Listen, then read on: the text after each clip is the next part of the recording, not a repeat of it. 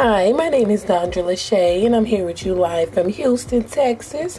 Yeah, so I'm a single mom of 4, and my podcast is really going to be about mommying and relationships, because that's what I like to talk about all the time. So today's topic is going to be about, like when your person that you're dating or whatever, that you spend most of your time with, I'm going to just say your favorite person.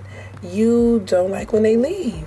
Like, even if they're going to work, it don't matter where they go. They can be going to chill with family members, with cousins, whatever they're going to do. When it's time for them to go, then I tend to start, I turn into a baby. So if anybody else can tell me, do they do that? Do they turn into a baby when their favorite person is about to leave, or whatever the case may be, even though they're coming back?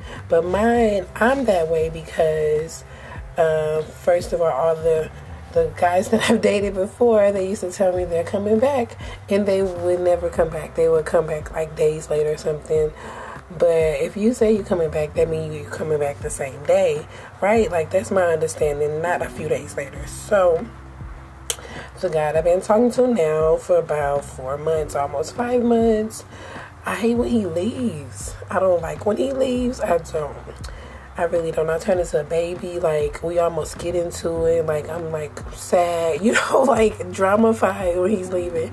And then I call him. I'm like, why you leave? Like, I turn into a complete baby. So he's like, we go through this every time I leave, every time I'm telling him I'm about to leave, and blah, blah, blah. And don't let it be like a last minute I'm about to leave, because I turn straight into a baby.